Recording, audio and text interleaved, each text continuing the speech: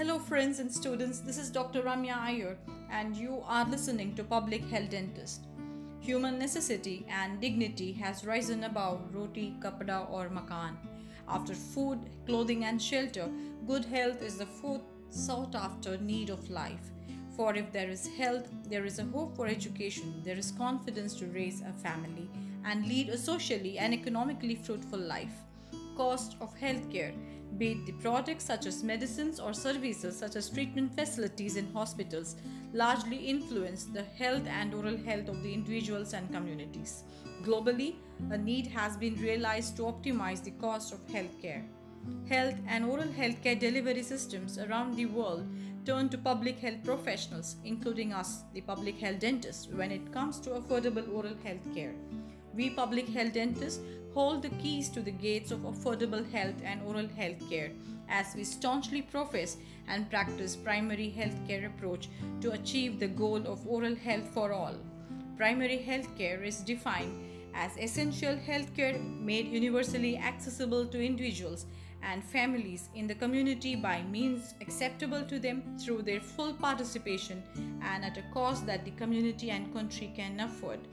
Primary health care involves four components: essential health care, secondly, it should be made universally accessible, thirdly, it should be acceptable to them with full participation of the community, and fourth, it should be available at a cost that the country and community can afford.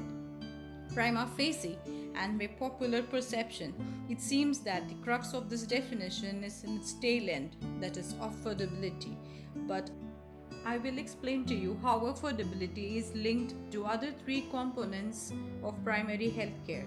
In this episode, I am going to talk to you on defining affordability and deciphering its various facets. Let me first speak about affordability in economic terms. Affordability is the ability to purchase goods and services without causing financial hardship to individual, organization, or community.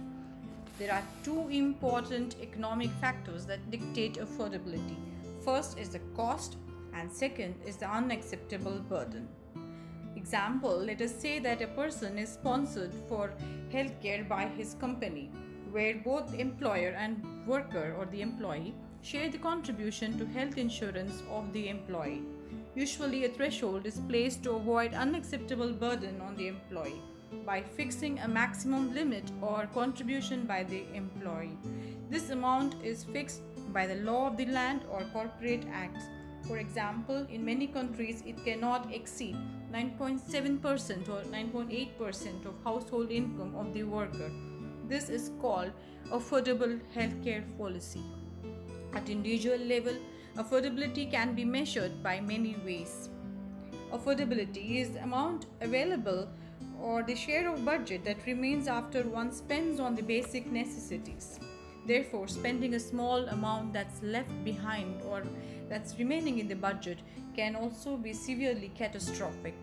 That explains how, in poor households, even buying 100 gram of toothpaste that approximately costs 50 rupees in Indian currency can lead to catastrophe in poor households. Affordability can also be measured in terms of how much does healthcare expenditure leave a person impoverished. For example, the treatment for cancer can impoverish a person and can cause downstaging of a person's socioeconomic status, for example, from lower middle class to lower class. Having spoken about affordability in economic terms, it seems that there is a behavioral definition of affordability as well. As Weiner and Glickman from the United States Leonard Davis Institute of Health Economics say that affordability is essentially a sentiment.